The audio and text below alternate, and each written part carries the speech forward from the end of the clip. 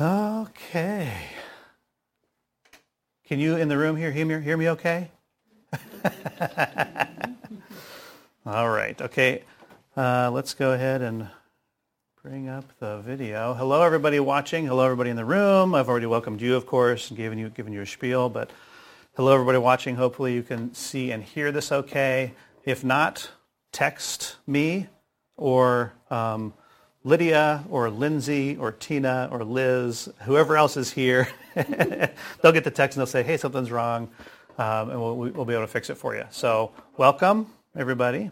We are this week in Acts 2, verses 1 to 41. We're not going through the whole book of Acts. We're going to save the rest of it for next week. So go ahead and open your Bibles to Acts 2.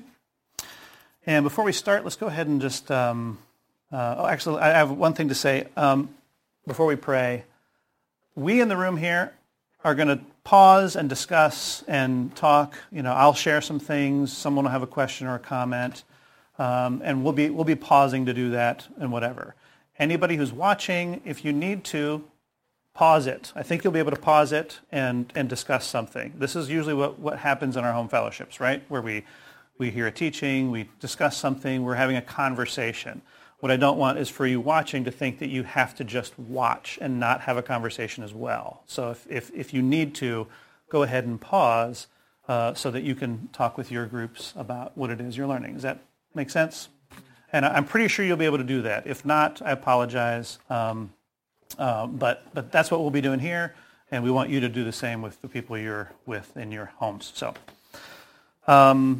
this is the first time we're trying this. We're actually in a classroom here at the church building at Southeast, and we're still trying to figure out the internet connection to make sure that it's a high-speed one so that we can do this from other places in the building, but we're just going to give it a shot here. You may hear children in the background. There are children in the room with us because that's kind of what we want to have happen, is for children to be around us while we do this, while we talk and dig into the Word. So. Okay, if that's it, let me go ahead and pray, and we'll get into Acts 2. Father, we thank you for today, your Shabbat, for this time where we can come together safely and with our families to discuss, to learn, to teach each other, to grow, to be equipped to go out into the world and be your witnesses, be those who talk about the great things that God has done as we walk in the Spirit in this world, a world that is in so desperate need of your light, your truth, and your ways. So we thank you for this opportunity. I ask you to bless all of the home fellowships, people listening and watching this morning. Bless those who are ill and can't be with us, that they may be encouraged. And we just thank you. We thank you so much. We praise you. We're so grateful for this, for our community, and for this time. And it's in Yeshua's name I pray. Amen. All right. So we're in Acts 2, but let's go ahead. I want to do a quick review of what we talked about, or what I talked about last week briefly, and then we'll get into this week's text. So there were two words that we learned. Any of you remember what the words are? Two Greek words. One was the word for witnesses. Do you remember that? Marturis for witnesses. The Hebrew equivalent is the word ud, which means to repeat or to do again and again. Marturis is the word that we then get martyr from, because a martyr is someone who would do something again and again that was against the popular culture, the leadership at the time. So a martyr was someone who was marturis, who was repeating and witnessing and doing the things that were right. Marturis. The second word, baptisma. Baptisma, of course, is submersion into living water. And living water, of course, we know is water that is flowing, naturally flowing. It was a common practice. Baptism was a common practice. It wasn't a sacrament. And it symbolized the move from one state to another, whether moving from being single to being married, whether from being childless to having a child, starting a new profession, you would go to the living water in a mikvah, and you would immerse yourself. So this was a common practice that was not instituted by Yeshua or the apostles of the day. It wasn't anything new. So marturis and baptisma. From the text, we learned about how after Yeshua had presented himself to many apostles and before he ascended, he had instructed them to stay in Jerusalem. They were there to wait to receive the Holy Spirit, the Ruach HaKodesh, and to be close to one another as they prepared for a reality without Yeshua's physical presence. This was a jarring time, right? So they had him with them. He was crucified, buried. They thought he was gone. Then he came back. He was resurrected. So they're like, oh, we have him back now. But then he ascended and left again. So this is quite jarring what was happening to them. So they needed to be together, to lean on each other as they're preparing for this next phase of a world where the physical presence of Yeshua is not there. His disciples asked him about a chief concern of theirs, which was the kingdom being restored to Israel, to which Yeshua replied that it is not to be their concern right now, right? Don't worry about that. So he didn't say it wasn't going to happen. He didn't say when it was going to happen. We presume that it's going to happen. This is a chief concern, right? In two places, we saw how the disciples were Torah and Sabbath observant. One in the mention of the Sabbath day's journey, which would mean nothing to anyone who wasn't Sabbath observant, what that means. And if you need to know what that means, you can go back to the previous teaching and where I describe what a Sabbath day's journey is. And they're being continually in prayer, referencing the 3 times a day an observant Jew would be in the temple for prayer. So continually in prayer, we might think of, does that mean we have to pray every second of every minute of every hour of every day? No. Continually in prayer, that language means that they were in the temple. They were praying the 3 times each day. And then finally, we see the assembly of disciples navigate the decision about what to do with the seat left vacant by Yehuda Ishkariot, Judas Iscariot, ultimately selecting Matthias by lot. So this was one of the first things they were having to do as a community to figure out, okay, what is the halakha here? What is the way in which we walk this out? What's the right path to fill this vacant seat? So they discussed. And then Peter said, okay, here's what we're going to do. They cast lots and they picked their 12th man. Some food we were chewing on was that we learned the importance of patience.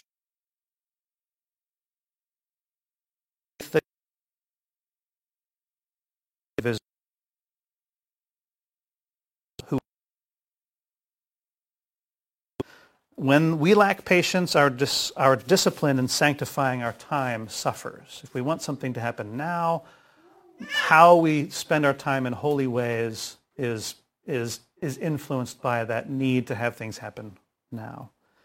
And our impatience leads us to choose to use our time in ways that distract from our witness to the world as well. Which is what Yeshua was telling these disciples. Like, yes, okay, don't worry about that. You be witnesses. You go out and share the truth. Be light to the people. And secondly, we also learned the value of prayer and study, to lean into these 3 daily times of prayer, beginning and ending your days in prayer, praying in the middle of your days, which are the 3 times of prayer, morning, afternoon, and evening. And like the disciples devote themselves to study and discussion and dispute, debate and arguing, contrasting passages with each other. It requires you to really sink your teeth in and do that. These were the very conversations that set in motion the way in which the Messianic calling is walked out. So we can look at them as an example for that. Okay, so that's background for last week's lesson. Let's turn our attention now to Acts 2. And we've got 2 more words, 2 more terms here. The first one is Pentecoste, which is how you pronounce it in the Greek, but it is Pentecost, of course. That word in Greek means 50th, right? 50th, and it occurs in chapter 2, verse 1. This word Pentecoste happens 3 times in the Greek scriptures, 2 times in Acts, and 1 time in 1 Corinthians. It means 50th. It is the 50th day from the beginning of Passover, which when you think about it, so, Pentecost means 50th. If you don't understand what that means, that's a very strange name for a very important day. It's the 50th day. If you're thinking of it as only that Pentecost is the day in which the Holy Spirit was given, then why is it called 50th? So just something to think about. It's derivative, is I guess what I'm saying. The Hebrew, of course, is Shavuot, which means weeks, referencing the 7 weeks that happen from the time of Passover, where we're commanded to count the days in Leviticus 23 that begin the day after Passover. We begin accounting, and the 50th day is Shavuot, or Pentecost. And I'll be using the name Shavuot when I'm reading from this passage in the New American Standard, so just don't be confused by that, because that's the proper name for the day. And the second word is sothisatai, which is in chapter 2, verse 21. It means will be rescued. So the verse 21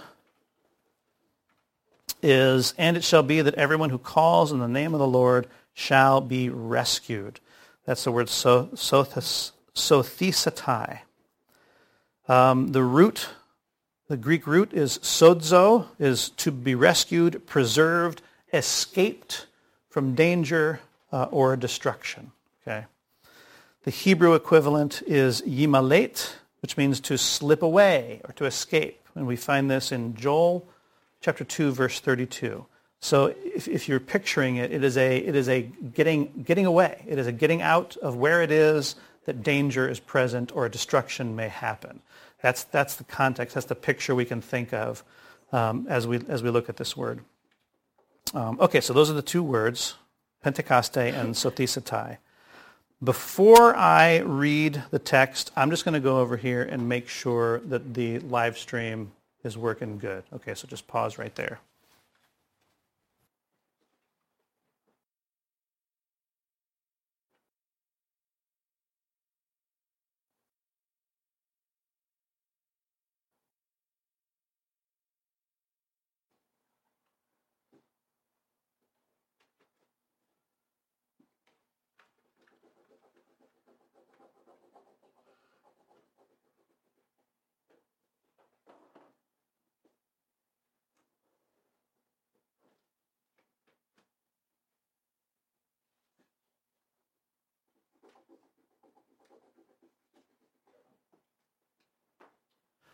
Okay.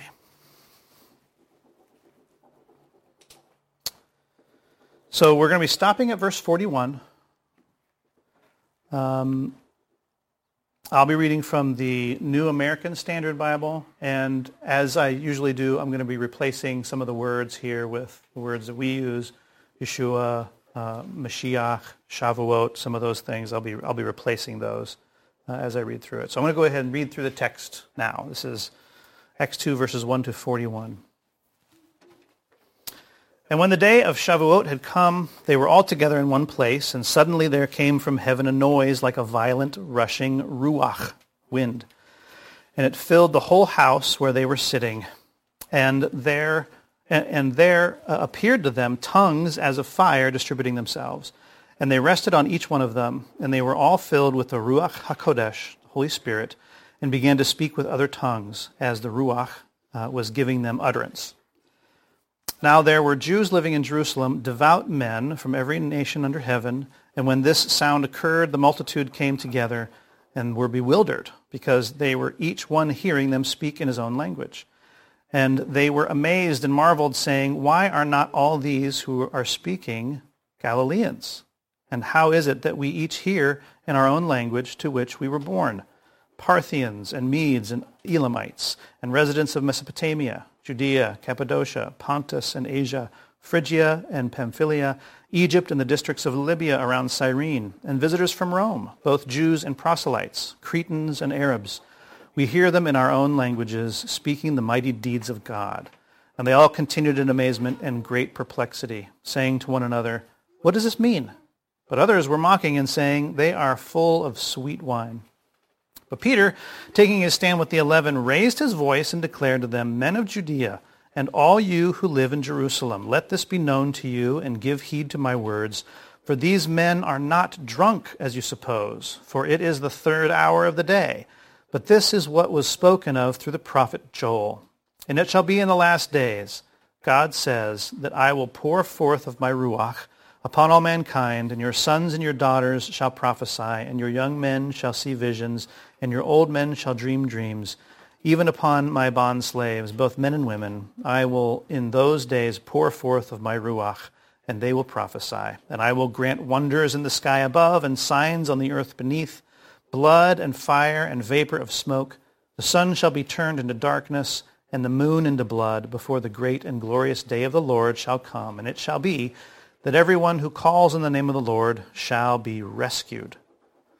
Men of Israel, listen to these words. Yeshua the Notzri, the Nazarene, a man attested to you by God with miracles and wonders and signs which God performed through him in your midst, just as you yourselves know. This man, delivered up to the predetermined plan and foreknowledge of God, you nailed to a cross by the hands of godless men and put to death. And God raised him up again, putting an end to the agony of death, since it was impossible for him to be held in its power. For David says of him, I was always beholding the Lord in my presence, for he is at my right hand, that I may not be shaken. Therefore my heart was glad and my tongue exalted. Moreover, my flesh also will abide in hope, because thou wilt not abandon my soul to Hades, nor allow your Holy One to undergo decay. You have made known to me the ways of life. You will make me full of gladness with your presence. Brethren, I may confidently say to you regarding the patriarch David that he both died and was buried, and his tomb is with us to this day. And so, because he was a prophet and knew that God had sworn to him with an oath to seat one of his descendants upon his throne, he looked ahead and spoke of the resurrection of the Messiah, that he was neither abandoned to Hades, nor did his flesh suffer decay. This Yeshua Adonai raised up again, to which we are all witnesses. Therefore, having been exalted to the right hand of Adonai, and having received from the Father the promise of the Ruach HaKodesh, he has poured forth this which you both see and hear. For it was not David who ascended into heaven, but he himself says, The Lord said to my Lord, Sit at my right hand until I make thine enemies a footstool for thy feet. Therefore let all the house of Israel know for certain that Adonai has made him both Master and Messiah, this Yeshua whom you crucified. And when they heard, they were pierced to the heart and said to Peter and the rest of the apostles, Brethren, what shall we do? And Peter said to them, Repent and let each of you be baptized in the name of Yeshua Messiah for the forgiveness of your sins, and you shall receive the gift of the Holy Spirit. For the promise is for you and your children and for all who are far off, as many as Adonai our God shall call to himself. And with many other words, he solemnly testified and kept on exhorting them, saying, Be rescued from this perverse generation. So then those who had received his word were baptized, and there were added that day about 3,000 souls.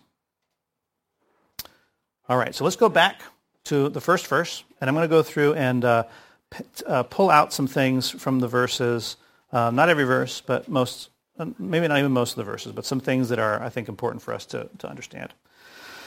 So the first verse, and when the day of Shavuot had come, they were all together in one place. Stop.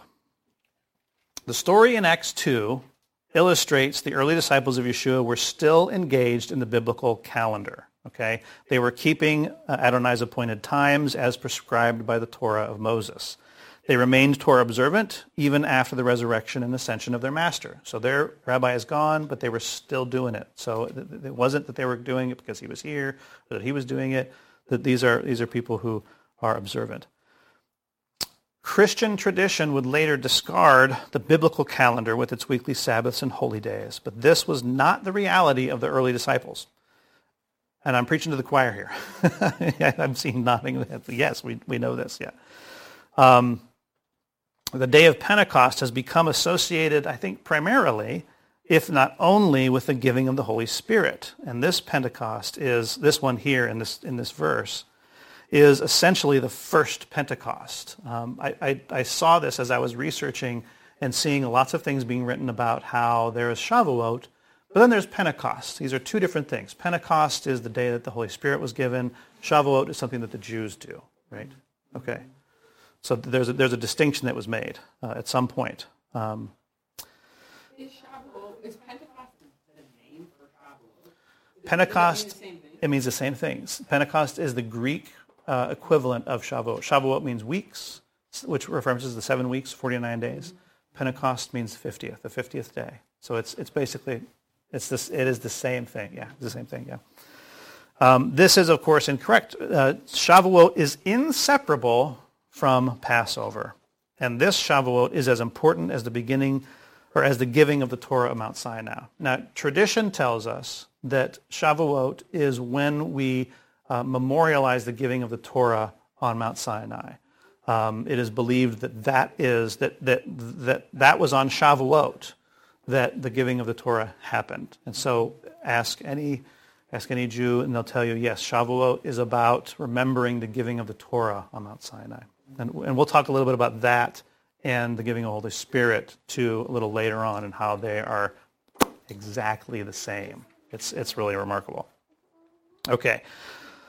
That they were together in one place, here in the first verse, alludes not to the upper room. Now we know that the upper room was big because the upper room could hold about 120 people, we read in the previous chapter. But it wasn't so big that it could hold thousands, because we know that 3,000 came to faith that day. So they were not in the upper room when this happened, as tradition would tell us. That's kind of how we've been taught. It's actually the temple. They were in the temple, in temple courts. Deuteronomy 16, verse 16, instructs all men of Israel to present themselves before Adonai in the place which he chooses, i.e. the temple, on the day of Shavuot. And since they were in Jerusalem and they're already observant in being in the temple for prayers, how much more likely would they be to be in the temple for the first day of Shavuot, a very, very important day. So we know that they were there. As we'll see a bit further down, only in the temple courts would such a large, diverse gathering of people assemble on Shavuot, where there were also enough pools of water to accommodate mass immersions. Right? Verse 1. Okay, now on to verse 2. And suddenly there came from heaven a noise like a violent rushing wind, and it filled the whole house where they were sitting. House here, the Greek word for house is oikos. And it is an ambiguous term that can mean any kind of building, whether it's a house or a barn or a structure of whatever. It's an ambiguous term, but also we know in the rabbinic literature that the temple is called what? The house, habayit. It is called the house.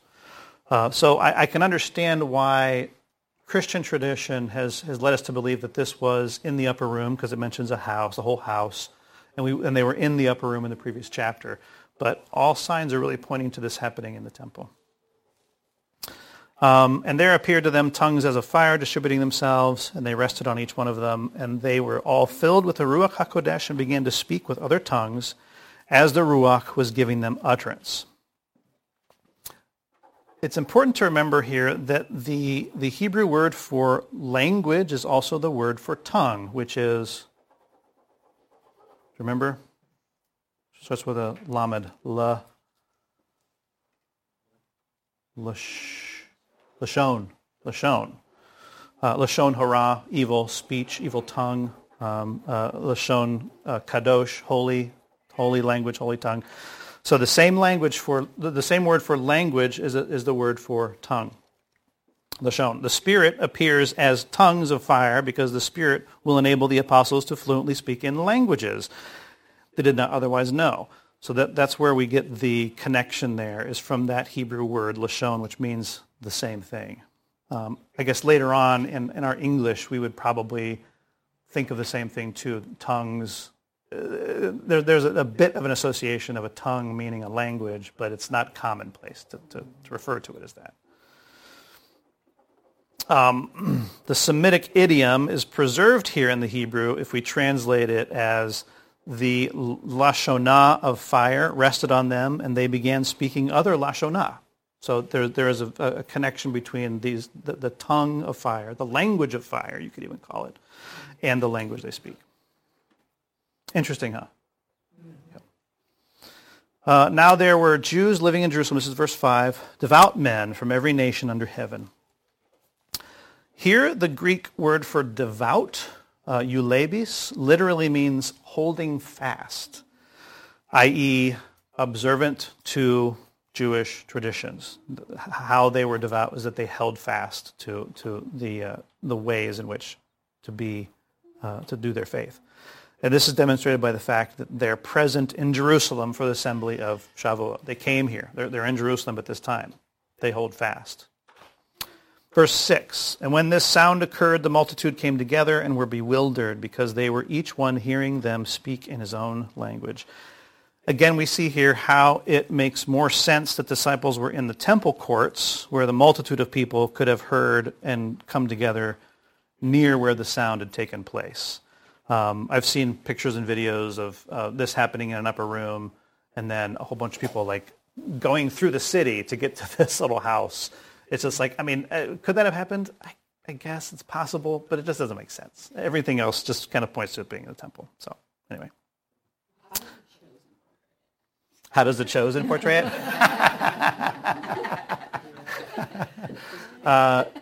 Yeah, answer that question in the comments. I don't remember. Is that even? Yeah.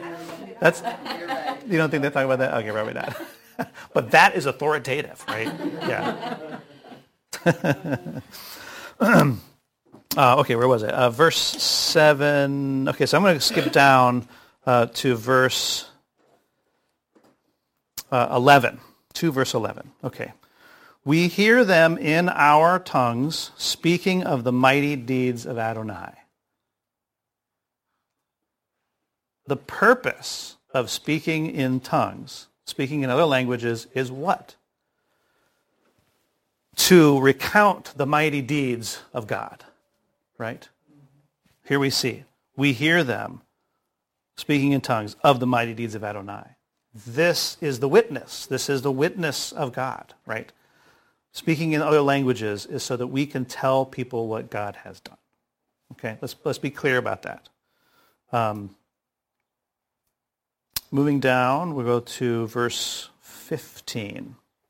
Okay, so moving back up. And they continued in amazement and greatly perplexed. This is verse 12, saying to one another, what does this mean? But others were mocking and saying, they are full of sweet wine. And then moving down to 15, Peter says, for these men are not drunk, as you suppose, for it is the third hour of the day. Again, this is referencing holding fast to the prayer times. The third hour of the day corresponds to the time of the morning prayer when an observant Jew may be presumed to be sober. This is in the ancient rabbinic literature. You can presume someone is sober by the first prayer time. You can't presume he's going to be sober by the second prayer time or the third prayer time. It's like people are people, right? But this is the third hour. So like him just saying that, no, they're not drunk. This is the third hour means that they're not going to be. They're going to be basically they fast. Breakfast is breaking fast, right? They're praying before they break fast. So this is the third hour. They haven't even eaten yet. Like nothing has come into them because they are observant. So they couldn't be, unless they're just not observant Jews. Then they're doing something wrong. But so this is again highlighting how these men were observant. They were fasting in that morning. They hadn't eaten or drinking anything yet when this was happening. So this is all happening in the early morning, right? Yeah. Is there any correlation between this story and the Tower of Babel? Yes, there is. Yeah, it is. This is basically undoing what was done at Babel, where languages were introduced to confuse people, right? Mm-hmm. Because of the hubris and the arrogance of the people, languages came to confuse. But here, languages are gifted to bring clarity so that people know the truth, right? So that's great. This is an undoing of Babel. Absolutely. Yeah. Yep. It's interesting because this is the giving of the tongues. It has a specific purpose. It is for the disseminating of information. It is not. Yeah. There's not glory or and there's nothing about being able to speak in tongues in and of itself. It is the purpose that it's there for. It's for. It's not just there for hey, look what I can do. Look at the words coming out of my mouth. Yeah. Right, exactly. There is a purpose to it. If you go back to verse 4, I think this is an important point. In verse 4 it says, "And they were filled with the Ruach HaKodesh and began to speak with other tongues as the Ruach was giving them utterance." So we could say there that being filled with the Spirit doesn't mean you will speak in other languages. The Ruach was giving them utterance. The Ruach was making a decision that these individuals are going to be able to speak in tongues, speak in other languages. It wasn't because A, then B. It was they were filled with the Spirit. And also, the Spirit gave them utterance, they began to speak with other tongues as the Ruach was giving them utterance. So it was like the Ruach, the Spirit can withhold that or give it as necessary. And in this moment, it was necessary for many reasons. Undoing what was done at Babel. The correlation between this and the giving of the Torah, as we'll see a bit later on.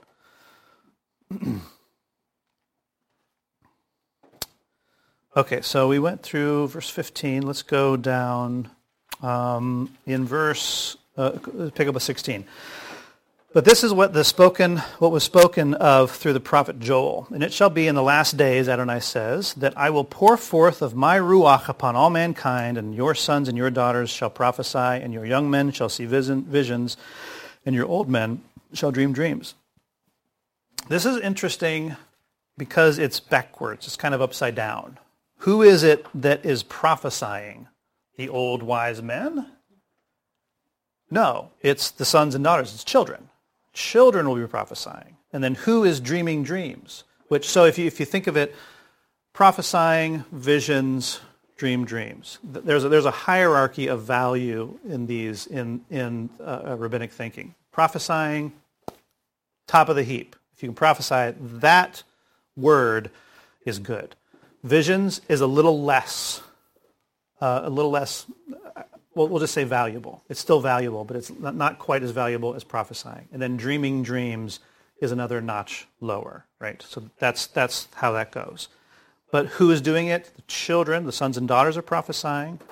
The young men are seeing visions, and the old men are dreaming dreams. So it is flipped. There's probably something more to be said about that.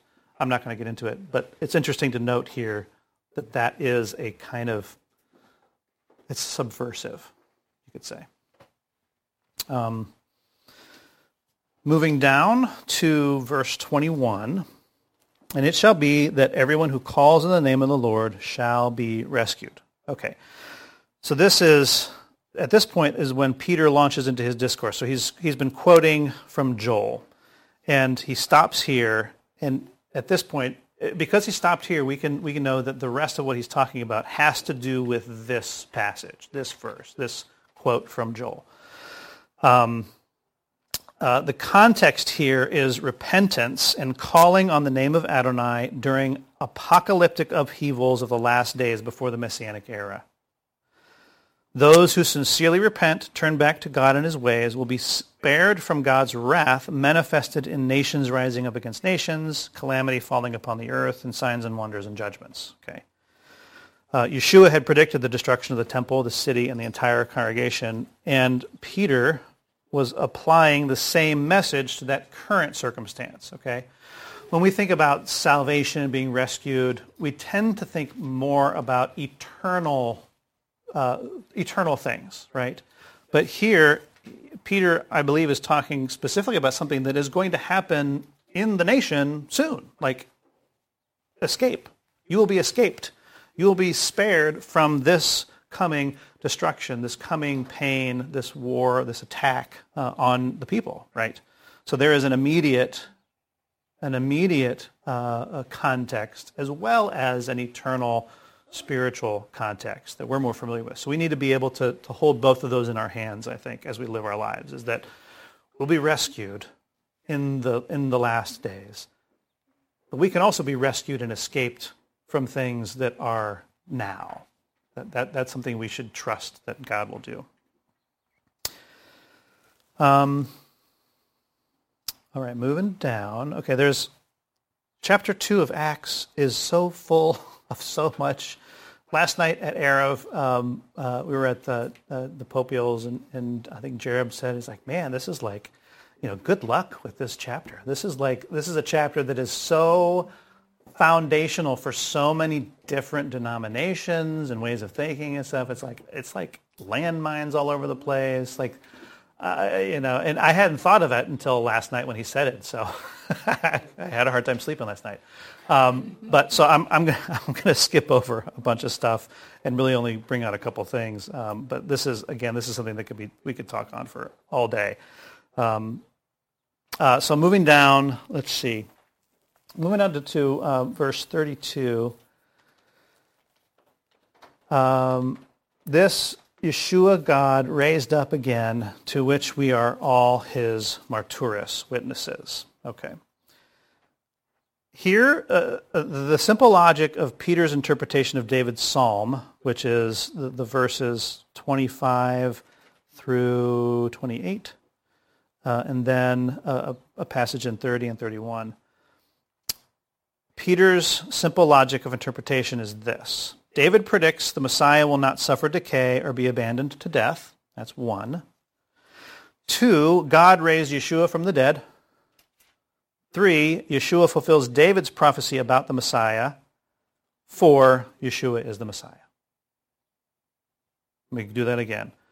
1, David predicts the Messiah will not suffer decay or be abandoned to death, which we find in David's first quote, the Psalm of David in 25 through 28.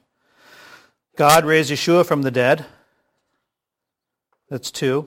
3, Yeshua fulfills David's prophecy about the Messiah in verses 30 and 31.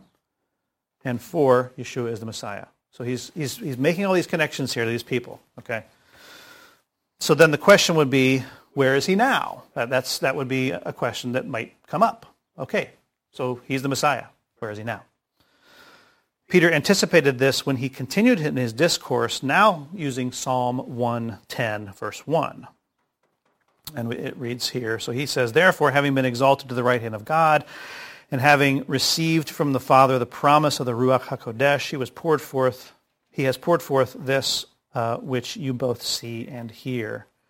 For it is not David who ascended into heaven, but he himself. The Lord said to my Lord, sit at my right hand until I make thine enemies a footstool for thy feet. So he has laid out, Yeshua is the Messiah. He was raised from the dead. He didn't suffer decay and wasn't abandoned to death.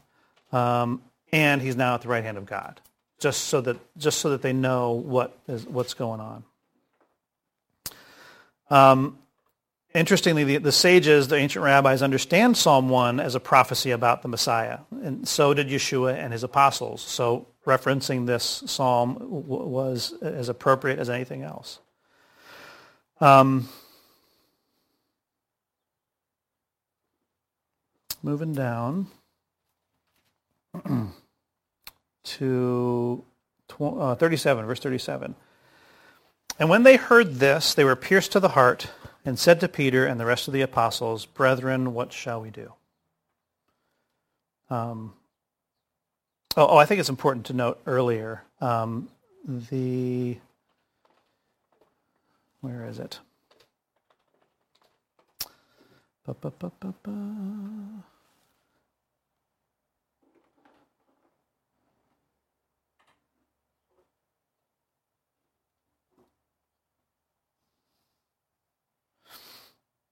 Okay, well, I'll move on for now.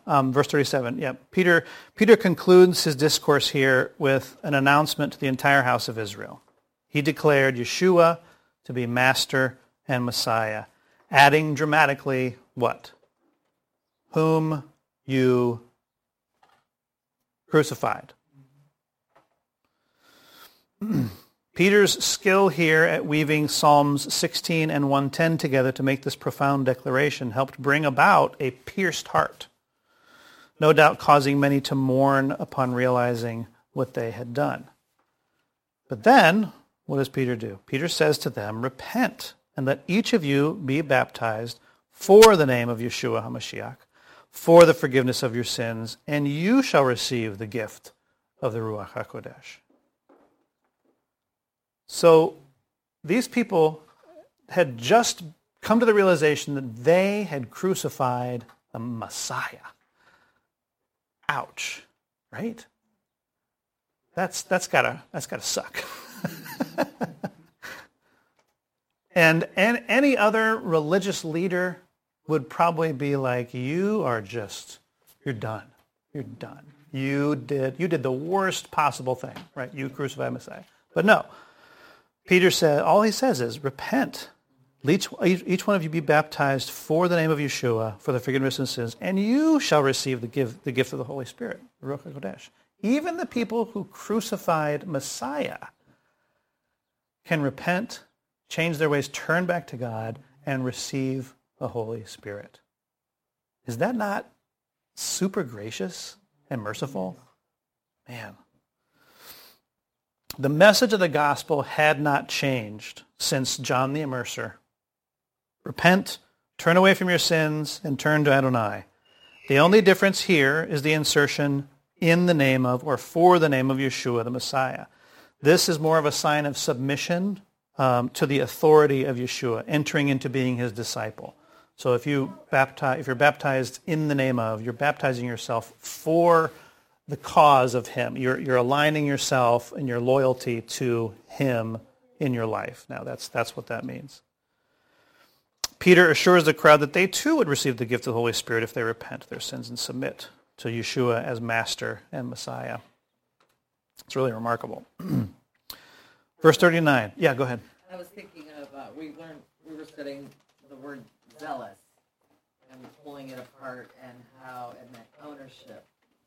Oh, yeah. And how that reminds me of, for the cause of the Messiah, how we take that ownership to be loyal to him. Mm-hmm. And it just reminds me how they all just go hand in hand, all these words. Yeah, it's the word kuna. I don't know. Yeah. I could be close. Yeah, I think we're both close, so that kind of makes us even closer. But yeah, jealous and zealous. Correct. It's about ownership. Yeah. It's about like you have something that I want, or this is something that is mine, and someone is trying to take it. Like it's the same word is used in both contexts. Yeah, it's really cool. Verse 39, for the promise is for you and your children, for all who are far off, as many as Adonai our God shall call to himself.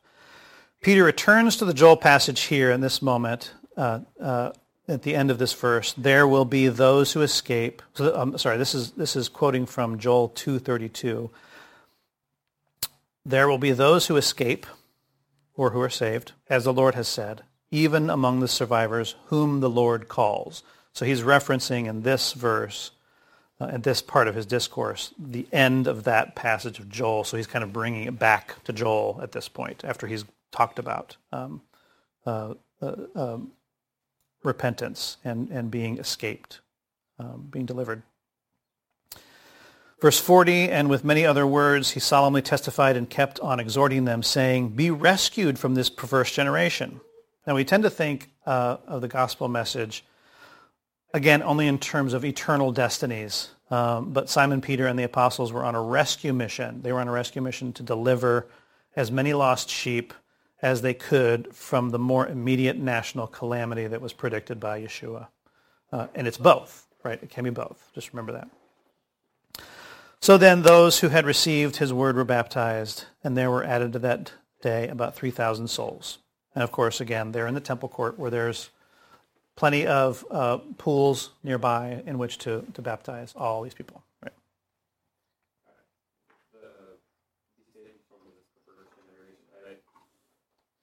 Previously, when I remember, I think going through this perverse was always like a moral. You probably generally now this day and age perverse, but you're immoral.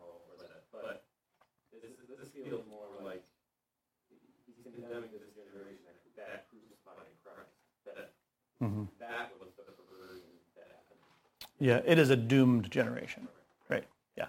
And we see this, we saw this too last week in verse or chapter 1 when we were talking about how there's an unworthy generation and a worthy generation. This was an unworthy generation, evidenced by the fact that Yeshua came on a donkey, which was in the rabbinic literature long before that. It was known that if the Messiah returns on a donkey, uh-oh. But if he's on a white horse, yay, right? So they're indicators that this was a doomed generation, the generation of Messiah. So, yeah. So that's another way of saying is doomed generation. I didn't look specifically at that verse and parse it out in the Greek, but I think that's accurate. Okay, so we've gone through the text. Now there's a couple of things I want to share, and it is 11:47, and I'll try to do this quickly. But so I did a menorah pattern of Shavuot as the giving of the Torah, what happened in the giving of the Torah, and Shavuot here, the giving of the Holy Spirit. And if you have pen and paper and you want to write these down. The point I want to make here is that these are the exact same day, right? Shavuot is Shavuot is Shavuot. What happened at the giving of the Torah on Sinai is it so pictures and is reflected in what is happening in the giving of the Holy Spirit here in Acts, right? They're two halves of the same thing, right? So there are six things that I'm comparing. There may be more in there that you find, but here are some of the things, right? So on the left-hand side, which will be your Shavuot giving of the Torah, what they saw was torches, voices, and smoke. And it's important to know that the text says they saw voices. They saw voices. Remember how Lashon as a word means tongue, which is a physical thing. It also means language, which is not a physical thing. So they saw voices. This is important. They heard a loud shofar, and also it says a sound. There is fire here in giving of the Torah of God descending, coming down onto Sinai. There's fire. It comes down in fire. Languages. This isn't in Scripture, but this is in rabbinic literature that predates Messiah's being on earth. There is reference to 70 languages. The giving of the Torah, and I'll share where that is found in the rabbinic literature. The speaker is God. God is the one who speaks. The reaction is terror. And in Exodus 32, 3,000 people fell for their sin of the calf. On the right-hand side, this is your Shavuot giving of the Holy Spirit, the Ruach HaKodesh. They saw fire tongues distributing themselves. So we have some imagery of what that looked like little things of fire, maybe like bouncing and dancing around. That's kind of been a traditional way of thinking of it, and maybe that's it, but maybe not. Fire tongues distributing themselves. However fire tongues or would do that. They heard violent rushing wind. Wind, of course, being the same thing as ruach. But they felt no wind. They heard it, but didn't feel it. The fire here was the tongues, of course, the languages, the Lashonah. There are 70 languages here presented. The speaker is Peter. Their reaction is mixed. It is awe and disdain, mocking. And 3,000 people were added.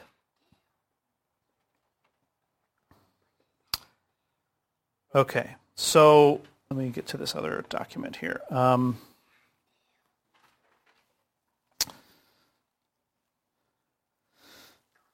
Okay, how does one see a sound? How do you see a sound? how does one see a voice? Where did the torches come from? Because in the verse, actually, it's in Exodus 20:18, it literally says, and all the people saw the voices and the torches. That's a literal translation of the Hebrew. They saw the voices and the torches. Moses retells the story of hearing God's voice at Sinai in Deuteronomy. In 10 different passages, he reminds Israel that they had heard God's voice speak to them from out of the fire. Repeatedly, he says, you all heard the voice speaking from out of the fire. The disciples of Rabbi Yishmael, who was an ancient rabbi, explained the fiery voice of God that appeared like torches at Sinai with a verse from Jeremiah 23:29. It is not my word like fire, declares the Lord, and like a hammer which shatters a rock. Okay, so picture that, hammer shattering a rock. The disciples of Rabbi Yishmael taught that the verse, and like a hammer which shatters a rock, means that just as a hammer is divided into many sparks, so too every single word that went forth from the Holy One at Mount Sinai split up into 70 languages. So it was like a, right? So how these fires were distributing themselves was like sparks coming out, right? And this is in the Talmud, and this imagery predated Yeshua's time on earth. And so the disciples, certainly Luke, was familiar with this passage, this understanding of what had happened at Sinai. Okay. According to this reading, the voice of God at Mount Sinai divided into 70 voices speaking 70 different languages, and those voices looked like hot sparks flying forth from a hammer's blow on stone. The voice of God appeared to Israel like hot, burning torches descending like sparks. In a similar tradition, the voice of God is depicted going forth from the mouth of God as flames of fire.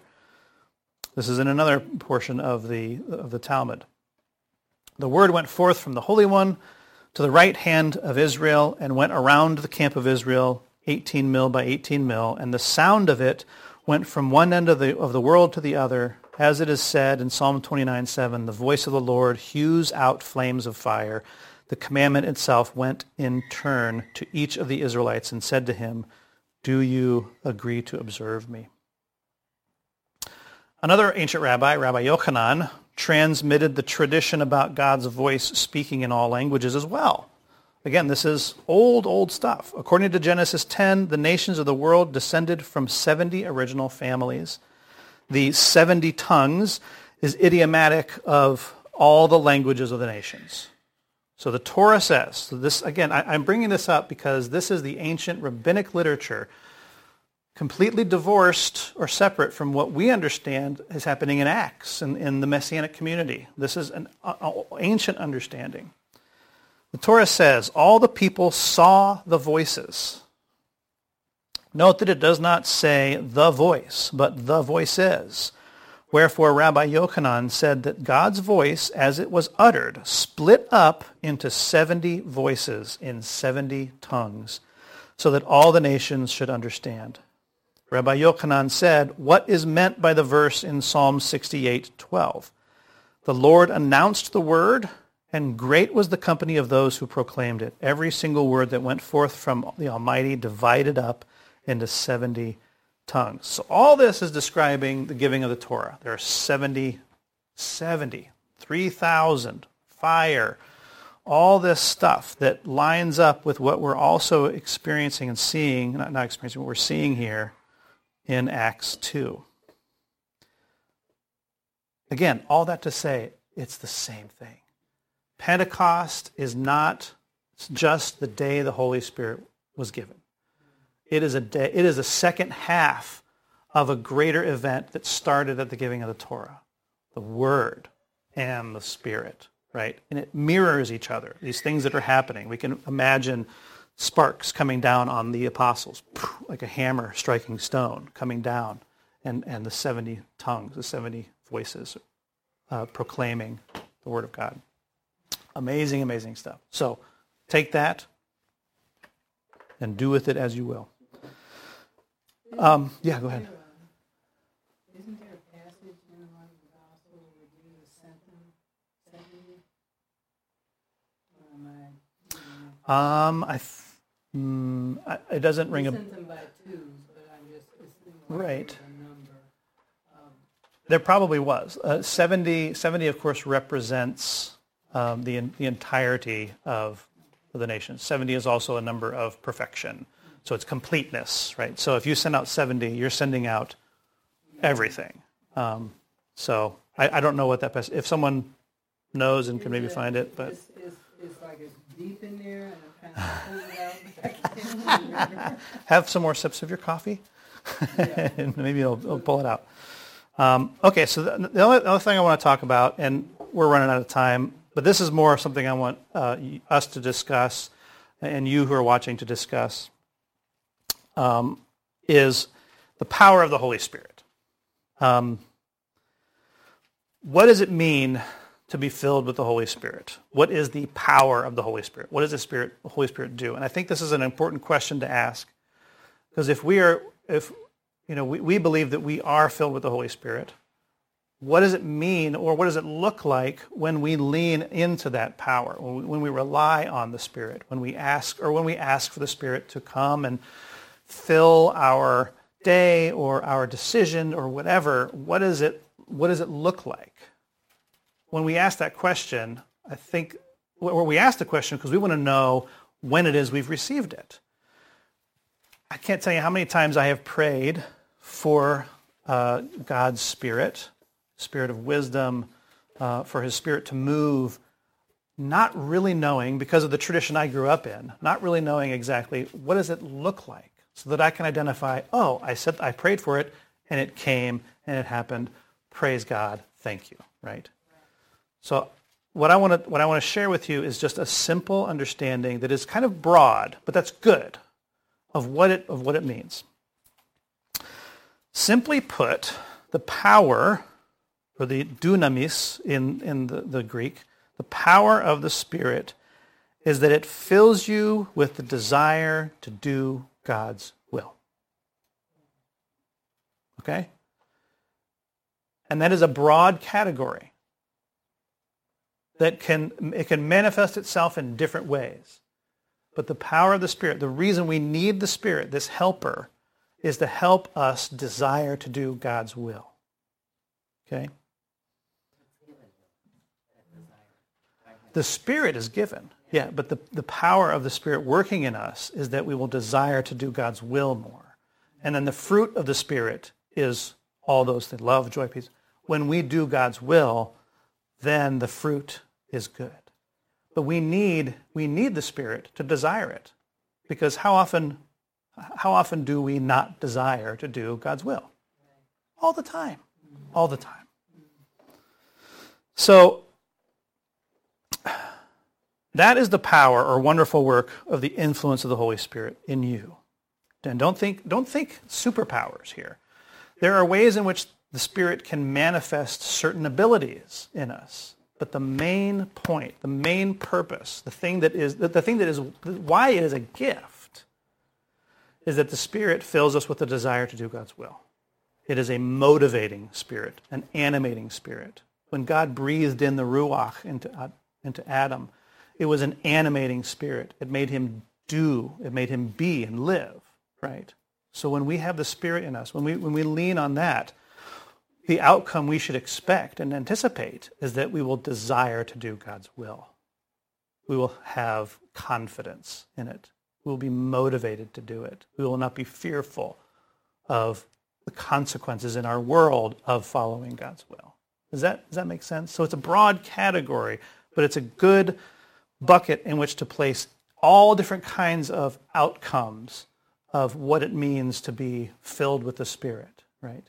That isn't specific. Because I think that what a lot of denominations do is they'll pick a specific outcome of what it means to be filled with the Spirit and use that as the measure by which you are filled with it, right? We see it earlier in 2 where the Holy Spirit as the Spirit gave them utterance to speak in other languages. It wasn't everybody.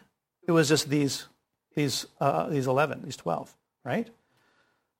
But if we're using that as a metric to know if you're filled with the Spirit or not, that's backwards, right? You're talking about fruit.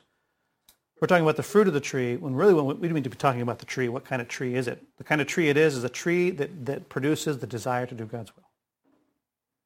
Yeah. So can you be filled with the Spirit, but also like fearful to do God's will? Because I was just thinking about when Yeshua was first approaching like the disciples, like when he just kind of said follow me, leave behind everything that you know. Like I would imagine that. At least I would think that you'd be a little bit fearful leaving behind everything that you know, going to something uncertain.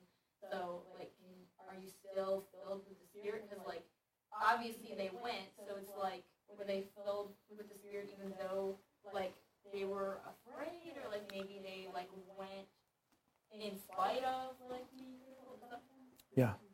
I would say yes. You can be filled with the Spirit and be fearful. We're human. The Spirit is a helper. The Spirit doesn't replace our will.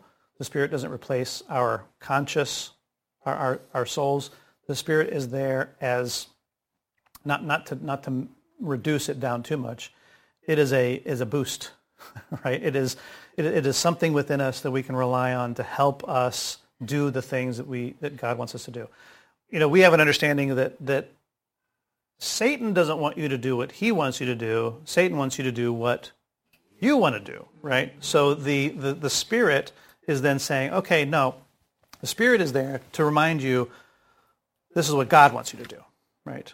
And this is and to desire it, to have a heart for it. He'll write his Torah on our hearts where we have desire, right? Where we love and anticipate. So I'll just finish with reading from Ezekiel 36, 22 to 36. And we've gone way over, but this has been a good discussion. So thank you, those of you who are still sticking around. And I haven't even watched to see how many are watching. But Ezekiel 36, 22 to 36. Therefore say to the house of Israel, this is what the Lord God says. It is not for your sake, house of Israel, that I am about to act, but for my holy name, which you have profaned among the nations where you went. And I will vindicate the holiness of my great name, which has been profaned among the nations, which you have profaned among them. Then the nations will know that I am the Lord, declares the Lord God, when I show myself holy among you in their sight. So let's pause there. The nations will know that God is holy because of what he will do among his people, Israel. Right? This is important. For I will take you from the nations and gather you from all the lands, and I will bring you into your own land. Then I will sprinkle clean water on you, and you will be clean. I will cleanse you from all your filthiness and from all your idols. Moreover, I will give you a new heart and put a new spirit within you, and I will remove the heart of stone from your flesh and give you a heart of flesh. And I will put my spirit within you and bring it about that you walk in my statutes and are careful and follow my ordinances. And you will live in the land that I give to your forefathers, so that you will be my people and I will be your God. Moreover, I will save you from all your uncleanness, and I will call for the grain and multiply it, and will not bring a famine on you. Instead, I will multiply the fruit of the tree and the produce of the field, so that you will not receive again the disgrace of famine among the nations. I will give you a new heart and put a new spirit within you, and I will remove the heart of stone from your flesh and give you a heart of flesh, and I will put my spirit within you and bring it about that you walk in my statutes and are careful and follow my ordinances. There's a longer, bigger conversation that can be had about the Holy Spirit. Indeed, last night at our Erev, we had quite a long conversation about it, because we all come from different traditions and different backgrounds regarding how the Holy Spirit is talked about. And it's important to have these conversations and to question our own understanding. And praise God that we have a safe environment in our congregation in which to be able to do that honestly and genuinely. So, yeah. Ezekiel 36, 22 to 36. I didn't read all of those verses, but it's in there. And I didn't have the actual verse numbers here, so I can't tell you which of those verses I emphasized, but you can find it. Ezekiel 36, yeah. Question she had about the 70. Yeah. It's in Luke 10. Luke 10? Sending out 72. 72. Okay. 72. What is that? 72. Wow, that has some significance. Grant, where are you, Grant? What's the significance of 72? I can't remember. Okay, so that's all for today. Thank you all for watching, and I'm going to close in prayer. Father, thank you for this time. Thank you for your word. Thank you for a safe community in which to wrestle with it, to question it, to speak freely and not fear condemnation. And thank you for just how you have been really revealing yourself to us, to the world. And we pray that you would enliven your spirit in us as we continue to be witnesses to the world and also to Israel, whom you love and whom you will bring about glorious things for your sake and for your name. We love them, and help us to love them more in the coming days. We pray all this in Yeshua's name. Amen.